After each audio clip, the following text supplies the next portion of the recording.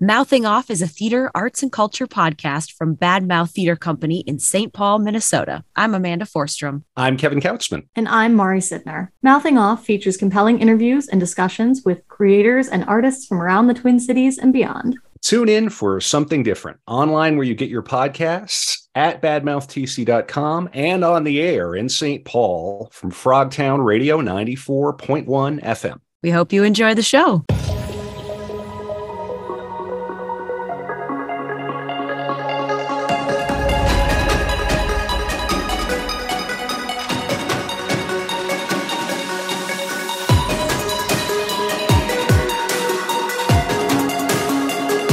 Good evening, 94.1 FM Frogtown Radio. How y'all doing tonight? My name is Amanda Forstrom, and I am here with Mouthing Off, the podcast from Bad Mouth Theater Company. So thank you so much for listening. And I'm here with my co-host, Kevin Kautzman. Woo! Ready How to rock. doing, Kevin? Yeah, never better. Mouthing Off, a theater, arts, and culture podcast. We're getting it done. We're putting the work in. It's the first day of spring. We're doing the thing. And if you're a regular listener of Mouthing Off, you may have missed our third host for a few weeks. Mari Sidner's back. Glad to be back. Glad to be back in Frogtown. Right. Yes. Ribbit. You're among the frogs. And Amanda, do you want to introduce our guest for today's festivities? Absolutely. So I am so excited to introduce our guest, Matt Saxe, today because we met through a Bad Mouth Theater Company reading. He was an actor, fantastic actor who came in and did a reading. You must have seen him at Waldman Brewery. And if not, you got to catch him this season or next season because he'll definitely be back. And he's been all around the country on stage and film. So I'm super excited. Matt, how are you? I'm great. Thank you for having me. I'm really grateful. Thanks for even thinking of me for this. Oh, yes. Thanks for being thought of, Matt. And it's worth noting, of course, you can go into the back catalog of Mouthing Off and hear all of the readings that we did last year for our first season. And as you go through those, you'll hear, you will certainly hear Matt. And so we're really glad to have you on. And you're an actor. Yes, actor, producer, sometimes director, although that's not my favorite thing, but I dabble in all of them. Yeah, not everybody, but a lot of people use the catch-all theater maker. I'm a theater maker. Fair enough. Yeah, I think that's a nice catch-all. Like I make stuff and I do stuff, and I generally like to be around theater. I do too. What have you been doing lately? Oh, lately I've been doing a lot of work with my own company on our show, running series, A Drinking Game Minnesota, which Amanda was in. And she was awesome in our Addams Family Values show back in October. We just did a big transition. We moved from the space that we'd been at for about 8 years to a new location, Can Wonderland in St. Paul. Oh, you're at Can Wonderland now. Yeah, that's where we moved. My God. We've done 2 shows now there. We just did one 2 weeks ago, our second one overall, Mean Girls. And we got another one coming up in May. So it's a big move. It's a big transition for us after being at Phoenix Theater in Uptown for 8 years. And before that, about 3 years at the Bryant Lake Bowl. So we're in our 11th season of doing this. We had our 11th anniversary back in February. So this is a big new transition, new space, a lot to learn from this new space and everything. So having been a part of the show, it was super fun. But for the listeners who don't know what happens during these shows, can you explain a little bit about what the concept is and also the origin story of how this came about? Sure. It's a wonderful question because people hear that and they're like, what is that? A Drinking Game Minnesota is basically a full theatrical performance reading of a favorite movie. Actors have scripts in hand so that there's no memorization on their part. And we incorporate props and costumes and makeup and puppets and choreography, both dance and fight choreography. And there are drinking cues for the actors on stage giving the performance and for the audience who's watching. It's really fun. It's low interactive, so it doesn't frighten Minnesotans. And it's just a really fun time. I like to call it, give it a like I said, a full theatrical experience. It's a full performance. It's just scripts in hands, and there's drinking cues for people. And where it came out of, my friends in LA started it. My friends Brett Schlank and Jason Klom. A lot of people they came up with the idea and started doing it in LA. And after a couple years, they reached out to me in Minnesota here, and they were like, "Hey, maybe you'd like to expand our show, expand our brand." And I was like, "Oh, I don't know," because I'd never seen it. They started doing it after I moved away from LA, and they described it to me, and I was like, "Okay, that sounds like fun." And I know a place that would be cool for it, the Bryant Lake Bowl in Uptown, which is a bowling alley with a full restaurant and bar and a theater inside of it. So if you don't mind hearing people bowling outside your space, go ahead and see a show there, because it's a fun place to go to. So I said, well, I'll give it a try. I'll try it. And I didn't know if anybody would come to it. Our first I picked The Princess Bride to do as the first show. Excellent. And it's obviously a classic, fun movie. A lot of people love it. And I honestly didn't know if anyone would show up for it. I got my dream cast for it, and we had a great rehearsal. But I honestly wasn't sure anyone would come. I'm nervous before the show, wondering if anybody's going to come. And somebody on the staff there tapped me on the shoulder about 30, 45 minutes before the show was going to start, and said, "Hey, can we open the space? Are you ready to go? Because we got a line going out through the hallway and through the bar and restaurant and onto the street and almost down to the corner." Whoa. And I was like, "Oh my God, yes. Open the doors, please." I think we had to turn about 50, 60 people away from that opening night show. Yeah. It was mind blowing. And then it went incredibly well. It was amazing. It was electric and fun, and people laughed in all the right spots and enjoyed it so much. It was just a fantastic, fabulous night. And they were like, after the show, they were like, "Can you do this again?" And I was like, "Oh, I guess." And one of my cast members, who was my friend Matt Kelly, who I was in an improv group with, he came to me and he was like, "That was really fun. And they want you to do this again. Maybe we could do this regularly."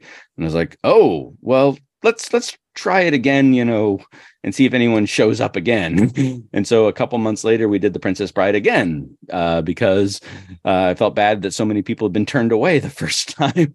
And again, it had people going out through almost onto the street, trying to come into it. And so we did it again. And Matt Kelly said to me, "Yeah, I think people will show up if you keep doing these.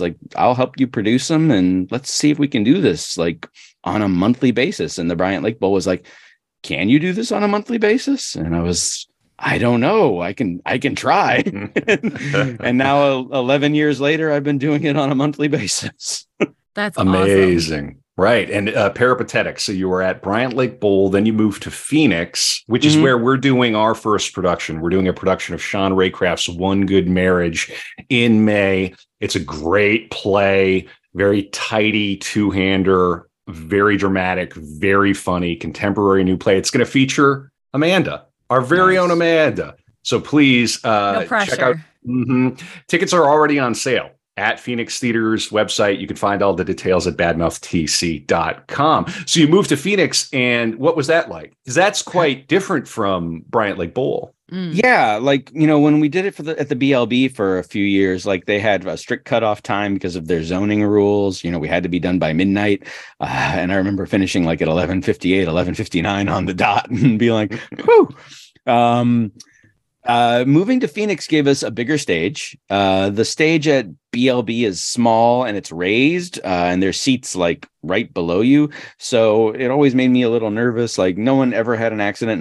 No one ever fell off and fell onto people's tables or on their chairs or in their laps right against the stage. But it always made me a little nervous. It was a very tiny stage and it was tightly packed. So moving it to Phoenix gave us a much bigger space to work at. It allowed us to have more dancing and fight choreography and moves. It gave more people room, and it gave us just a different atmosphere. It had a big lobby. They have a big lobby at Phoenix, so there was more room for people to move out, being comfortable in the lobby and everything. So that was the biggest change, though, was the stage itself, because it was a big full stage. So it allowed us to have a lot more incorporating of movement and dance numbers, puppets, big full costumes. So that was the biggest change in moving there. Mm-hmm. That was the biggest one overall, I'd say, but it was just a wonderful experience. Both places are wonderful places. I encourage people to go and see shows at both places and support the work being done at both. And now you're at a third place, which I love, Can Wonderland, and you're the guest. So unless you want me to, do you want to describe to people? Because people listen to this in the Twin Cities, but also elsewhere because it's online. Sure. What is Can Wonderland? Oh, I mean, like you can describe it too, like if I miss anything, but Can Wonderland is like an adult playground. It's a place, well, I shouldn't even say adult, like it's for the whole family. It's basically like, it feels like an acre of a basement in the Twin Cities with pinball and video games and ping pong and a mini golf course and food and drinks and oh my gosh. And not just any mini golf course, like an artisanal, ultra hip, every hole is a work of art. It's like mini golf elevated to the status of fine art. Like Salvador, it's mini golf for Salvador Dali if he was from the Midwest. Oh yeah, it's like if Salvador Dali was asked to build a golf course on Augusta National and make it a mini golf course. I would say it's the Augusta National of mini golf courses. I'm over the moon about that place, and I have a little anecdote about it I want to tell myself. But first, where can people find information about you, about the drinking game, if they're into this? They want to go out. Oh, sure. Everything's available on the Shadow Horse Theater website. So that's my theater company that produces A Drinking Game Minnesota. And we're on all the social media too. So if you just do a Google search for Shadow Horse Theater, you can go to shadowhorsetheater.com, theater with an R-E, I should say. I always want to make sure people know it's the R-E. You have to pronounce the theater. Yes. Yeah. Shadowhorsetheater.com. And then you can look up Shadow Horse Theater on Facebook. A Drinking Game Minnesota has its own Facebook page. It also has Instagram. We have Instagram for both, for Shadow Horse Theater and Drinking Game Minnesota. And we also have Twitter too. So we're on all across all the social media platforms. You can find them on all those places. And there's links on our website, the Shadow Horse Theater website, to all those as well. And the drinking game, it happens once a month? Is it always on the same evening, or does it change? That's a great question. It was always on the first Saturday of the month for the first 11 years now. Now here at Can, it's been every other month. And I think that's how it's going to be through the end of the calendar year, this year of 2023. But we're looking, and they've asked us to expand it to monthly there now too, because the first two shows have been really successful there, which is really nice. So, there are wonderful staff there. H, who is the kind of artistic director who brings in the acts for Can.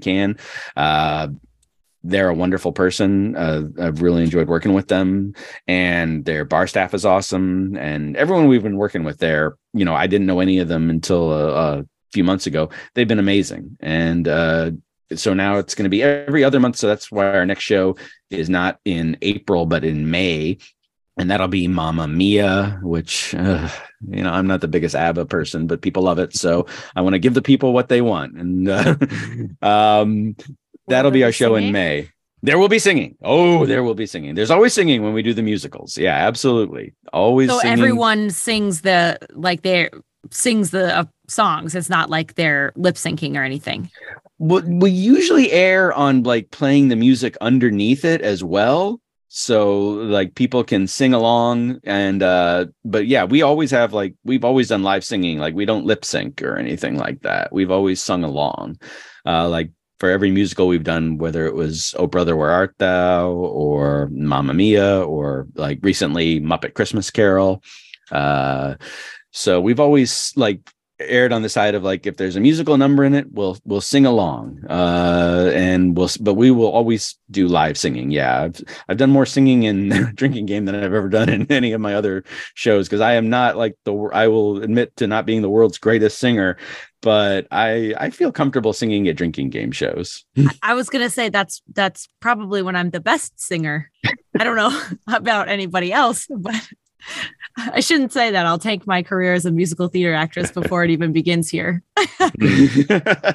Well, you heard it here on Mouthing Off. Call your sponsor, get some friends together, and go out. It's called the Minnesota Drinking Game. Drinking Game Minnesota. A Drinking Game Minnesota. Okay. Yeah. Yeah. And one thing I also like, people like one thing about the show is like some people feel a little nervous about it. Like, like, oh, do I have to drink to enjoy it and have a good time or be in it? And 100% you do not. We've had lots of non-drinkers in the cast.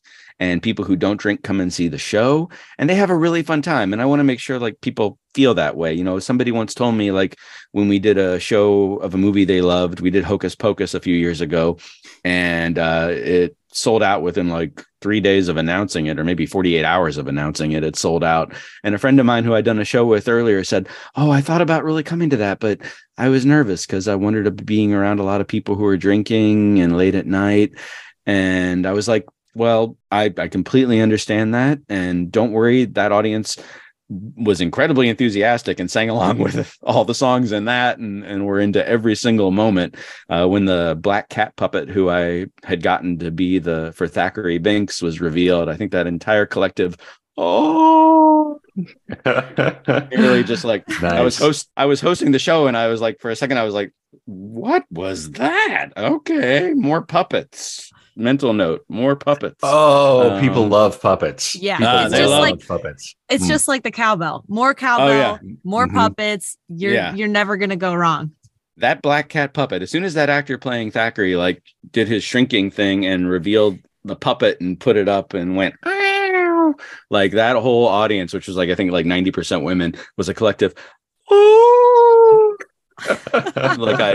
like I'd never heard before. So a pure theatrical moment. Oh, it was beautiful. It was beautiful. There were that was a great show and there were a lot of great moments, but that puppet reveal was like, oh my gosh. So I told her like, oh no, I understand feeling uncomfortable about not coming to something like that, but I think you would have really loved that show and I think you would have felt comfortable and safe. So I want people to know like, yeah, it's not about getting drunk on stage. It's not about getting wasted out in the audience. It's about having a great time. We encourage the audience to sip their drinks, don't chug and do shots, and to enjoy the show.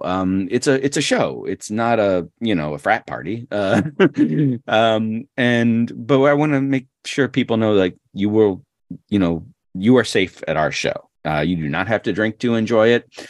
You can sip a non-alcoholic beverage. It's perfectly fine. The point is to have a good time, however you like having a good time. And being at Can now, there's the added, value to our audience, which is part of why we made the move, that you have access before our show to all the video games and air hockey and ping pong. I mean, you can come out and do all those fun things before the show and then grab your drinks and food and come into the theater space and watch the show. And I think it makes for $12, I think that makes for a heck of a night out. That's really amazing. And I will say, as an actor who didn't drink when I was on stage, I had the best time. We were talking about last episode with Julia Brown from the Playwrights Center that some of my favorite work is new work, but also having you have one day of rehearsal for a drinking game Minnesota, and then you perform that evening. And I've done a Shakespeare show at the Folger with a theater company called the Taffety Punks, who rehearse doing the same thing. You get but you are memorized for that one. So thank goodness for drinking game Minnesota. You didn't have to be memorized, but there's so much like what Kevin was saying, these pure theatrical moments of just the audience being there and so cheering on the actors.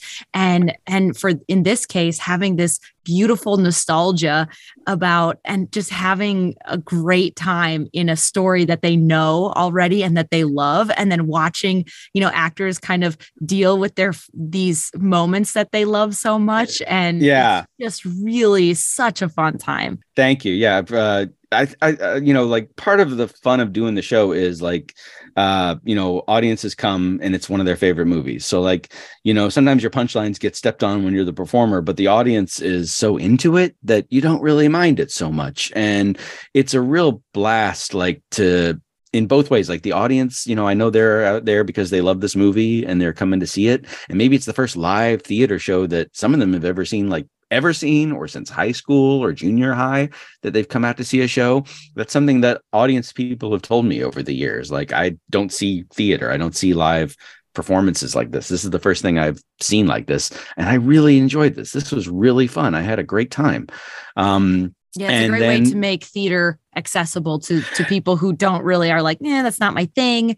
And it's a great way to bring those people out and say, no, it can be fun. It might not be what you think or expect, but it's your time. Yeah, it's accessibility is a big part of the Shadow Horse Theater mission. It's something that I put into kind of our mission statement at one point. Want this to be accessible, want people to feel comfortable. Theater in and of itself, to me, can be intimidating to a lot of people. They worry they're not going to get it. They worry that it's like highfalutin. They worry that it's going to make them feel like they don't understand, that they're unintelligent. And I don't think that should be ever an issue. I really don't. And so drinking game is a way for people to come see a live theatrical performance and feel comfortable and know that they're seeing something that they're feeling comfortable with and that they're going to have a good time. And, it's a blast to hear people say their favorite lines or react to moments in a movie that they love, the Thackeray Binks one is a prime one, but there have been so many over the years, where people have but we've done Princess Bride now 3 times because it was our 11th anniversary show. We revived it after 11 years, and people, of course, are chanting along with me when I say, "Hello, my name is Inigo Montoya. You killed my father. Prepare to die." Prepare to die. Yeah, they're cheering. They're cheering. I mean, the first time we did it, when it came to when I said it, and the actor playing Count Rugen, he turned out to the audience and he was like, "Stop saying that." And people were like, "No." And they're cheering me on before I kill him and everything. And I mean, we've had moments where people have applauded, stopped the show and applauded for moments on stage. And it's just been incredibly magical. And then there's the fun of giving a role to an actor for a movie they love. I've had people reach out to me like, "Hey, I see you're doing this. Can I play this?" And most of the time I say, "Oh yeah, I'd love to have you play that. If that's a part you love." Is that how I get cast, Matt? Again, I just I'm you're doing this. Can I play Regina George? I just email you. Is that how it goes? It sometimes happens that way. We just did Mean Girls though, so it might be a while before we do that again. But it's been that way, it's been that way. People have asked me people ask me how to get in the show, and I always say well, if I know you, if I've seen you, if I like your work, if I was in a show with you and I had a great time with you, and you're interested and available, I'd love to have you in it whenever, and that's basically how I do it. I do the casting and I direct it. If you ever do Jaws, I want to be the shark. We did Jaws. We have done Jaws. Okay. We have done Jaws. Right. Yeah. It's something we're thinking of reviving, but we did do Jaws. And I mean, Oh, I'm so sorry. Oh, no. Like I'm your guy for Jaws. I'm not. Anyway, we did do Jaws, and the actor, who I had play Quint is one of my favorite local actors in town, Sam Landman. He loves Jaws, and he's the only person like who I wanted to play Quint, and he did it. And we, for the only time in the history of the show, we suspended drinking cues for the Indianapolis scene because we wanted to give it the right proper respect. So that's the only time in the history of the show that we suspended drinking cues. The greatest for the show. Greatest speech in cinema. Do you know how that? Sorry, Amanda. Do you know how that speech was written? Do you know the backstory? Oh, I've heard it. Yeah, I've heard it. But I mean, it's been a while since I've thought about it. It's just, it's a mind-blowing scene. Obviously. Yeah, just real quick for people who don't know, the contracted screenwriter for Jaws was off contract. Like I think he had left because a shoot went on for so long. And Spielberg, at the ripe age of 27, knew that he needed something there.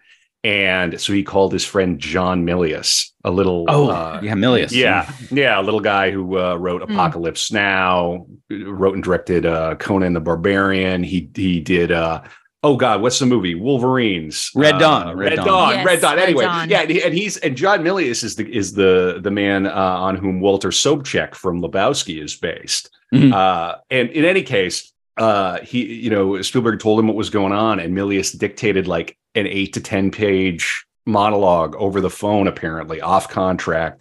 And then he worked with Robert Shaw to winnow it down to what you get. I love that scene because it's a little play inside that movie. It's so cool. It's mind blowing. I'm wondering then, with Twister 2 coming out sometime, are you going to do Twister? And that's a great question. We've never done Twister. What? Yeah, we've never, we've done a lot of shows. Like, I think we've done over 100 performances now at this point, like 11 years, 11 shows a year. We usually take off August for Minnesota Fringe Festival. But so we've done, multiply it, and do the math. I'm not going to do it. And Twister's one that hasn't been done yet. I don't know if they've done it in LA or New York, because now there's LA was the first one. We're the second one. And New York, the New York show's been going on for, I think I want to say like 6 years, maybe 7 years at this point. That's awesome. Yeah, it's a national thing. You can see it in LA, you can see it in New York, you can see it here in the Twin Cities. It's really been, I never thought, like, when I was asked to do it so many years ago, that it would be what it is. And I've worked with, we've had over 100 actors in it. Yeah, incredible. We've had people who are in the movie, in the show, which has been amazing to us. Like, we had a cast member from Fargo host the Fargo show, and then she reprised her role as one of the prostitutes that's with Steve Buscemi. Go Bears. Not that one. The one who Steve Buscemi takes to the show at the casino. All right. Oh, okay. And who runs down the hall naked. local performer. I don't know. He was kind of funny looking. Yeah, not one of those, but the other one. No, I know. That is fantastic. That's amazing. Super fun. We've had a Harry Waters Jr., who is your cousin Marvin Berry in Back to the Future. He reprised his role and sang Earth Angel, which he won a gold record for our Back to the Future show.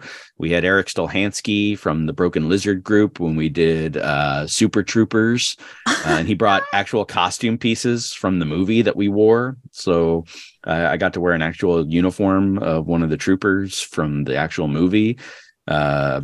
So we've had, when we did Mighty Ducks, we had 2 people from the cast of that show in it. So it's been amazing to have, perform on stage with these people who are in these, legendary film favorites, and have them there in the show with us. It's something that our audience gets a huge kick out of, obviously. And it's something that, like, I don't know.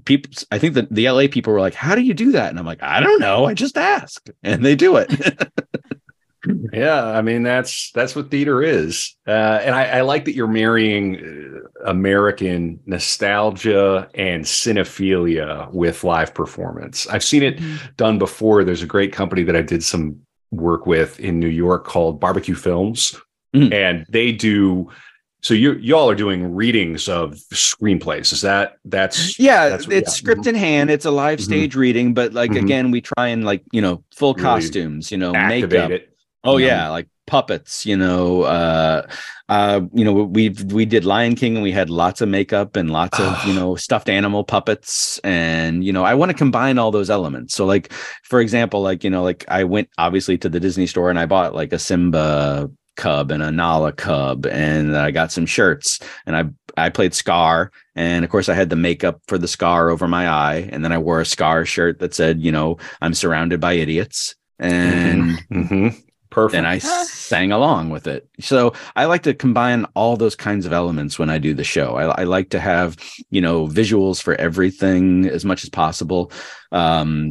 And sometimes, and some of the fun of it is like, it's on the cheap, like, for the iocane powder and Princess Bride, I buy a pixie stick for, 2 for $1 at the Party City, making handmade props and things that are very simplified versions of it is part of the fun. The audience gets a kick out of like, they wonder like, how are they going to do this? Like they're doing the Matrix. How are they going to do this? Well, here's how we're going to do it.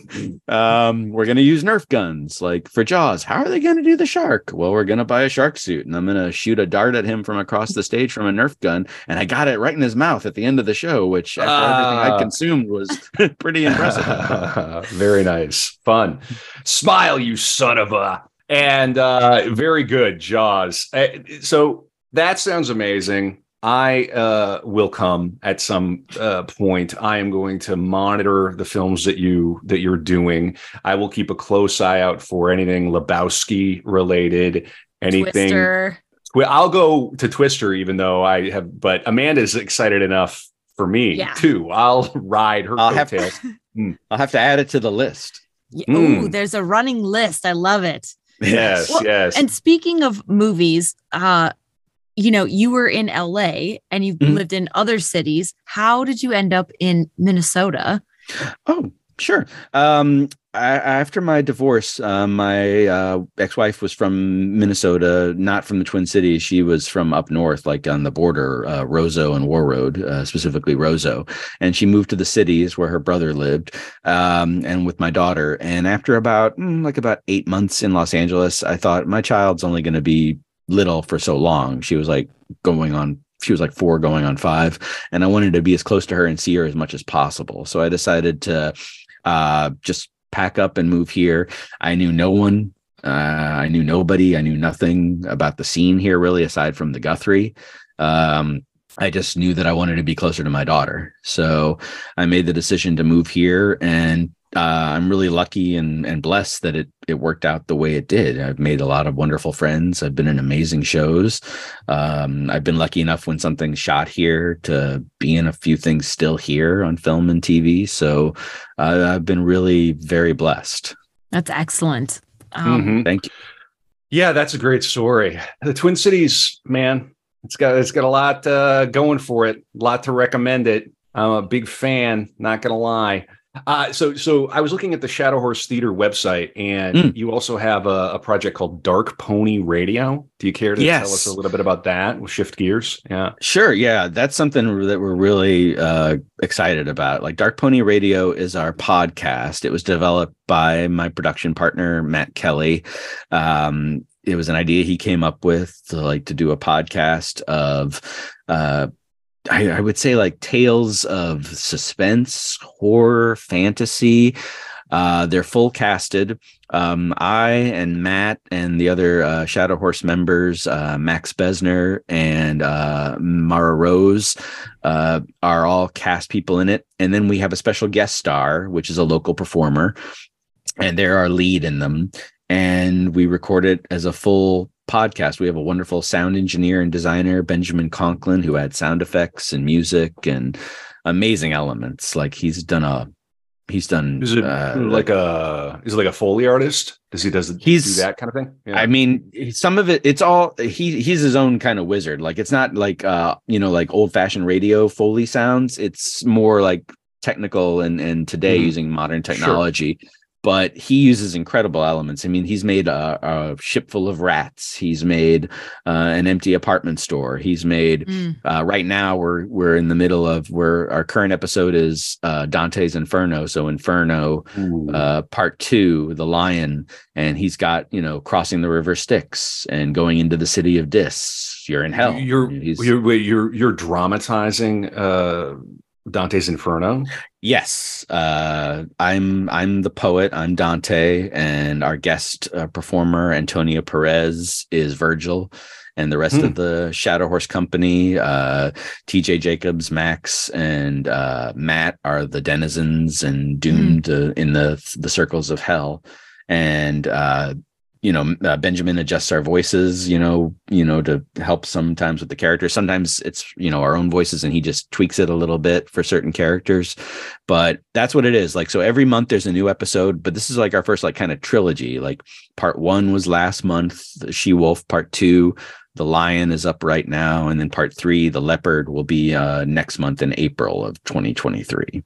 What inspired you to cover the Inferno and to do Dante? Yeah. Ooh, ask Matt. But I think part of it was obviously it's an amazing story. It set the standard for all epic poetry in the Renaissance after that. I mean, I think somebody once said there's Italian before Dante, and then there's Italian after Dante. Right. He's their Chaucer.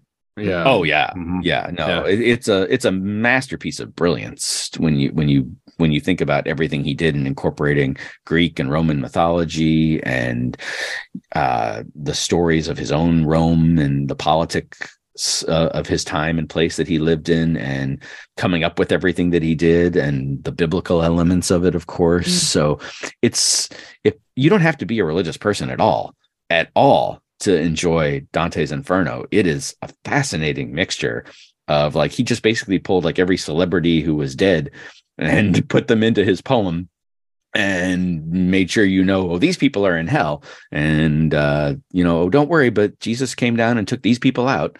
Right. Right. And it's all very political as well, who he decided to put in hell and who not. Yeah, what a great gotcha. Talk about subtweeting. Holy moly. Oh, yeah. I mean, the modern politics of his own, time and place, he definitely added to it. People who he and his family had a personal issues and political issues with, he made sure to put them in there and make sure they were suffering in the way he thought they should be and everything.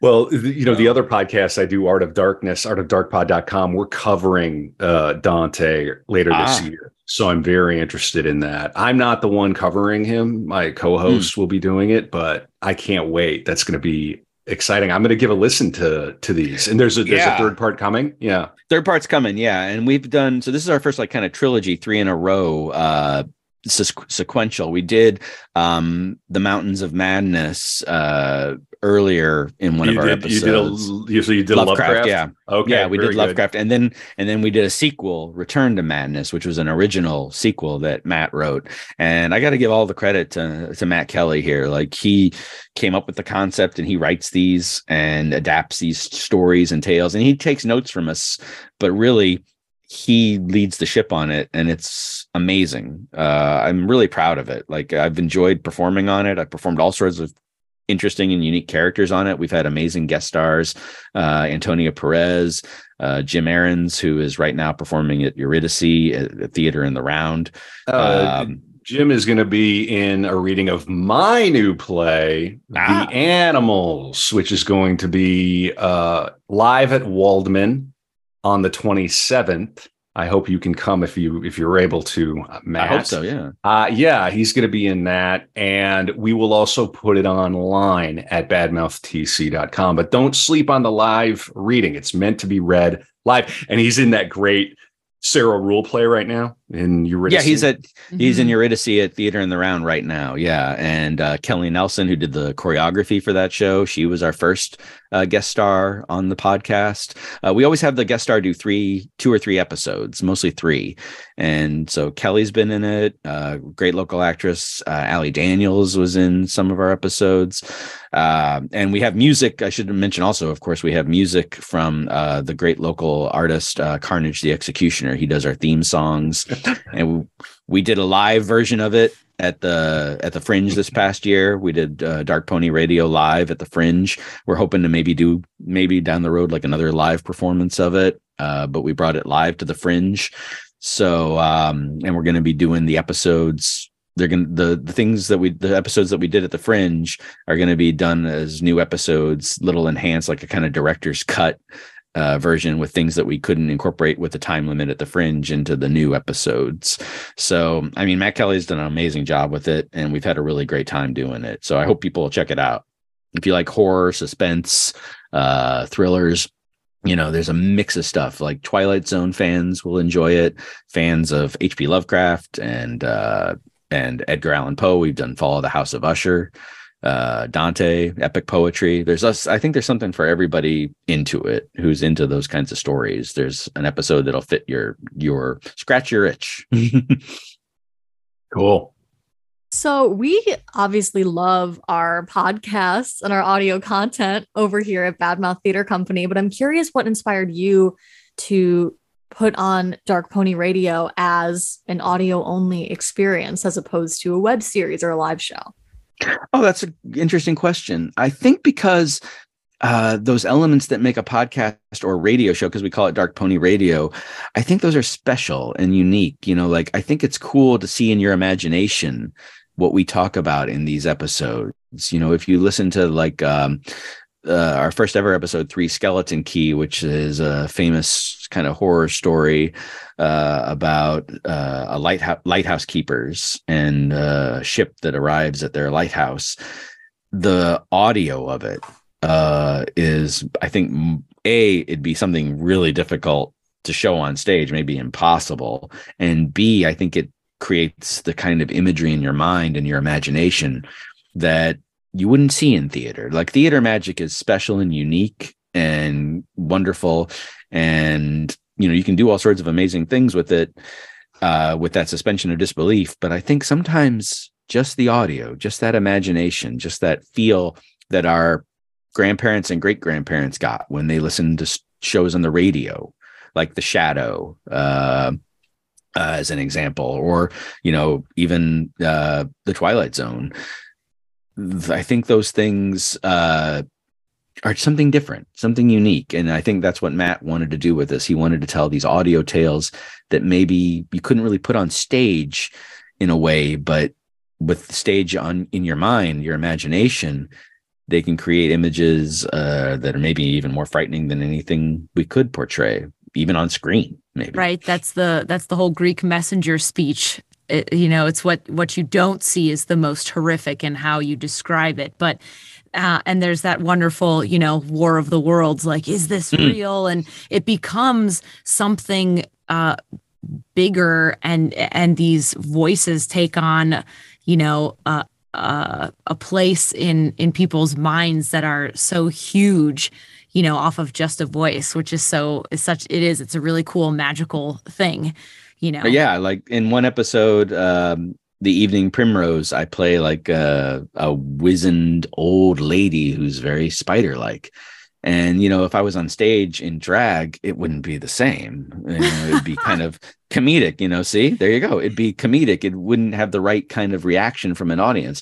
But since it's just my voice and I do it, the way I did it, it's kind of it. I've had people who've listened to it go, "That was you? That was really frightening. That was scary." Well, give us a sample. Come on, you can't. You can't leave the listeners hanging now, man. But I want people to go listen to the episode. Okay, so. All right, yep. And where can they find this podcast? Tell people again. There's a link on our website, on the Shadow Horse Theater website. You can see that. There's a link to Dark Pony Radio right there, and you can listen to it right there. And you can find it wherever podcasts are. So I know we're on Apple Podcasts, Stitcher, iHeartRadio. We're available in all those formats. And, cool. Very good. We'll check it out. Yeah. Yeah, awesome.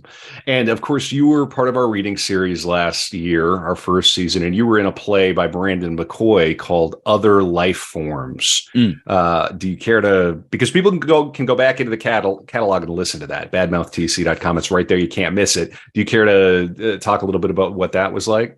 Oh, it was, first of all, it was a blast because, first of all, I'm grateful that you thought of me and asked me to do it, because I met all three of you doing it. And I was just so impressed by, like, A, your talent, B, your commitment to doing new work, and C, doing it live and recording it so that people can come and see it and hear it, whenever they want. I think that's amazing. And I loved every aspect of it.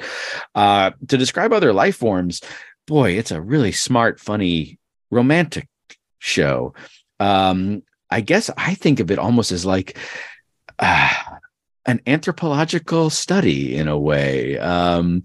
It's about modern love, but it's also about like love in and of itself, and an outsider's observance of that love and our mating rituals and our relationships and what those relationships mean and how they make us human, and how somebody who maybe is different from us looks on that. I don't want to spoil anything, right? But boy, is it smart and funny and clever and romantic and insightful. I really enjoy it a lot. I think Brandon wrote a really great script, because just when you think you know what it is, that's when it gets turned on its head completely, and you're like, oh my gosh, what? Oh, wow. Yeah, that's great. I'll co-sign all of that. I feel the same way about the production we have coming up of One Good Marriage. I feel very similarly about that play. That play doesn't quite have the same supernatural elements, but it keeps turning and twisting. And that's my favorite thing in the theater. When you look up and you go, oh, what just happened? Yeah, boy, you really do not know what's coming, y'all. So come out to see it. It is the last 2 weeks in May, from May 19th through the 28th. Correct. And mostly at 7:30 or 2 p.m. on Sundays at the Phoenix Theater in Minneapolis. There's also a pay what you can show. So, if you want to go see something for, and have a nice night out and not, spend an arm and a leg, as we Minnesotans say. Yeah, but the tickets are also like wicked cheap. This is a fully produced, fully realized play. It's not going to break the bank, but there will be a pay what you can show. There's also lower price tickets for students and seniors. I think it's $25 general, $20 students and seniors. And we want everybody to come to the show, everybody to be able to come. And I'm really excited about it. It's going to be a lot of fun for Badmouth. And Sean is a great playwright. He very generously basically just said, run with it, do what you want to do with it.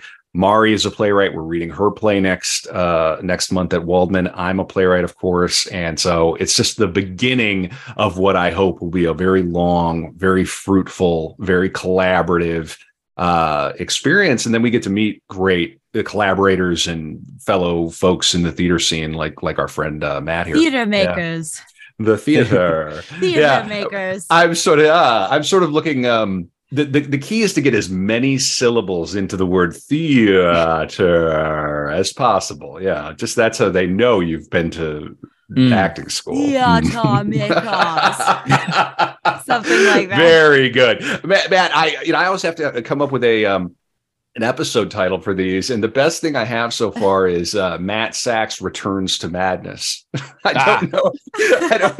Does that pass? Do you like I don't think all of you are mad at all. I think it's joyful. And and touching on the accessibility thing, that we talked about earlier with Drinking Game, I think accessibility again is like such a big issue for theater, and that goes into pricing as well. Tickets can be expensive. And, at one point with Drinking Game, I made it so like the tickets were like $8 and $12 for the show, because I knew people were going to be buying drinks too. And I wanted to take that into account. And we didn't raise ticket prices for like 5 or 6 years at one point, because it just mattered to me. And I'm a big believer in pay what you can, and accessibility goes into affordability, So like we've done with our own production company, Shadow Horse Theater, we've always had multiple pay what you can performances of our main stage shows that we've produced and done. Discounts for students, seniors, veterans.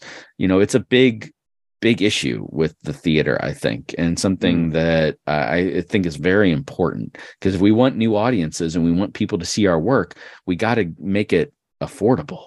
We got to start right there at the base and look at the ticket price and try and make it affordable. And I think that goes to speaks to what you were saying about, the theater is sort of inaccessible, not only in the monetary way, but this kind of class sort of way, where it's like, oh, this place, I don't know Shakespeare, or this play, I'm not going to understand it, or I don't know this music from this musical, but how are people going to access it as fellow humans and enjoy it and laugh along with all the jokes, or be surprised and be excited and, be singing the songs, or be like, oh, wow, like I really enjoyed Shakespeare and I never thought that I would. Oh, so. Yeah. I think one of the best things about Drinking Game is that it brought people again into the theater who never had seen live shows or hadn't seen something since they were dragged to something by their parents, or maybe like when they saw something in a high school or junior high assembly. So people came to Drinking Game because they felt comfortable seeing like a movie that they loved, even though it was on stage, performed live, and they had a blast at it. And then we used that. We were like, as a company, like I picked a show for the first Shadow Horse main stage show that my friend Janelle Riley wrote in Los Angeles that was a big hit there, which was called A Kind of Love Story. And it was a modern romantic comedy with a load of pop culture references, like tons of pop culture references, internet dating, quotes, or a scene where the two love interests meet for the first time online and have a chat online with each other. And I picked it because it was a funny, wonderful script and charming and romantic, but also I knew it would be accessible. I knew people wouldn't feel intimidated in any way by it. I knew we were easing our Drinking Game audience into like, okay, you like Drinking Game, great. You're coming to our shows, that's wonderful. Why not give this a chance? Like, come and see our show, see us. I would joke on stage, like in the months leading up to the show, like, come see us do this without scripts in hands, because we can do this. We can memorize lines, I promise you. And people were like, okay, I'll give it a shot. And they came, and they really enjoyed it. And people were saying to us after the show, because we'd do our curtain call and then we'd stand in the hallway lobby and say thank you to people who were coming to the show. And even though I played a horrible jerk in it, an obnoxious bro jerk in it, and people sometimes wouldn't shake my hand. Literally, a guy said, "I'm not going to shake your hand. You're a..." Yeah. I was like, oh, okay, thank you. It's called acting, sir. Yeah. But whatever. He liked the show, so I'm okay with it. But, I remember people say to me a couple of times, like, I haven't seen like a play ever. This is the first play I've seen. I really enjoyed this. I love this so much. It was so funny and charming and sweet. And I was like, that's what we want. And now maybe you'll come see our next one. And they'll be like, okay. And I didn't tell them that the next one was going to be a 3-hour epic by Clive Barker of horror and grotesquerie and a million other things called Crazy Face. Oh yeah, sorrow and violence. And Clive Barker writes for the theater. He writes plays. Oh yeah, Clive Barker started in writing plays. And how did I not know that? His best play is one called, I think his best play, he's written a lot of good ones, but his best play, I think, is one called Crazy Face. And it's basically like, it's Grand Guignol. Like, it is a massive epic with like 50 something fifth speaking role characters, and we had a full cast of 25, and most people played multiple parts. Whoa. And for it listeners, is an epic. What is do you have a short description of Grand Guignol Theater, because it's quite the and that's going to have to be the last thing too in 1 minute 90 seconds. What's the Grand Guignol? It's like a French theater practice, right? I would call it big spectacle, big effects, big moments, big violence, yes, big violence, and big spectacle for the stage that doesn't involve a helicopter like in Miss Saigon. Very good. The great Matt Saxe talking about Drinking Game, MN, talking about Shadow Horse Theater. That's with an RE at the end, .com. Yes, hold your pinky up and shadowhorsetheater.com. Yes. Very good. And you've been listening to Mouthing Off, a theater arts and culture podcast from Badmouth Theater Company here in St. Paul, Minnesota, online and at 94.1 FM, Frogtown Radio. Mari Sittner, thanks for coming back. Good to see you. Glad to be back in Frogtown. We're going to keep doing it. Amanda, you have a good time? Thanks for the evening, y'all. Thank you. And Matt, of course, you're always welcome. You've got something to promote. You've got a new thing going on. Open door here at Badmouth and Mouthing Off. Thank you. Well, thank you, Mari. Thank you, Amanda. Thank you, Kevin. Really grateful. Loved being on this. It flew by, and hope folks will check out Dark Pony Radio podcast, our own podcast, and this one as well. And I'm looking forward to y'all's readings and work. I can't wait to see what your Badmouth people are doing, because you're Badmouth, bad A asterisk. So we're doing the thing. Can't wait to see it. Yeah.